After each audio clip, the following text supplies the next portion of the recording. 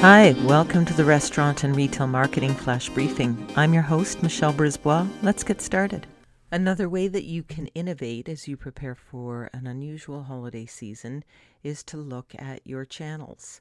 And it may be as simple as adding an online store or getting on board with delivery, Uber Eats, or your own delivery service. Again, it just has to be innovative for you. It doesn't mean that you have to come up with something that nobody's ever thought of before. And omni-channel and multi-channel are two different ways that people are looking at retailing, and restaurants fall into the retailing category as well. And the difference is that a multi-channel shopping experience feels like different stores to the consumer.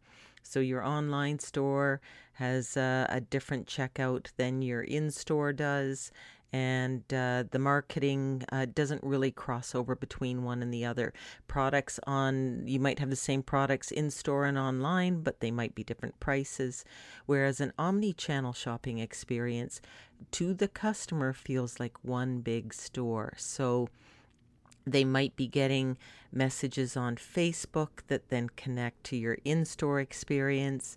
And if they come in store and look at a different product in store, the technology's smart enough to know that and then serves them up a different ad on Instagram.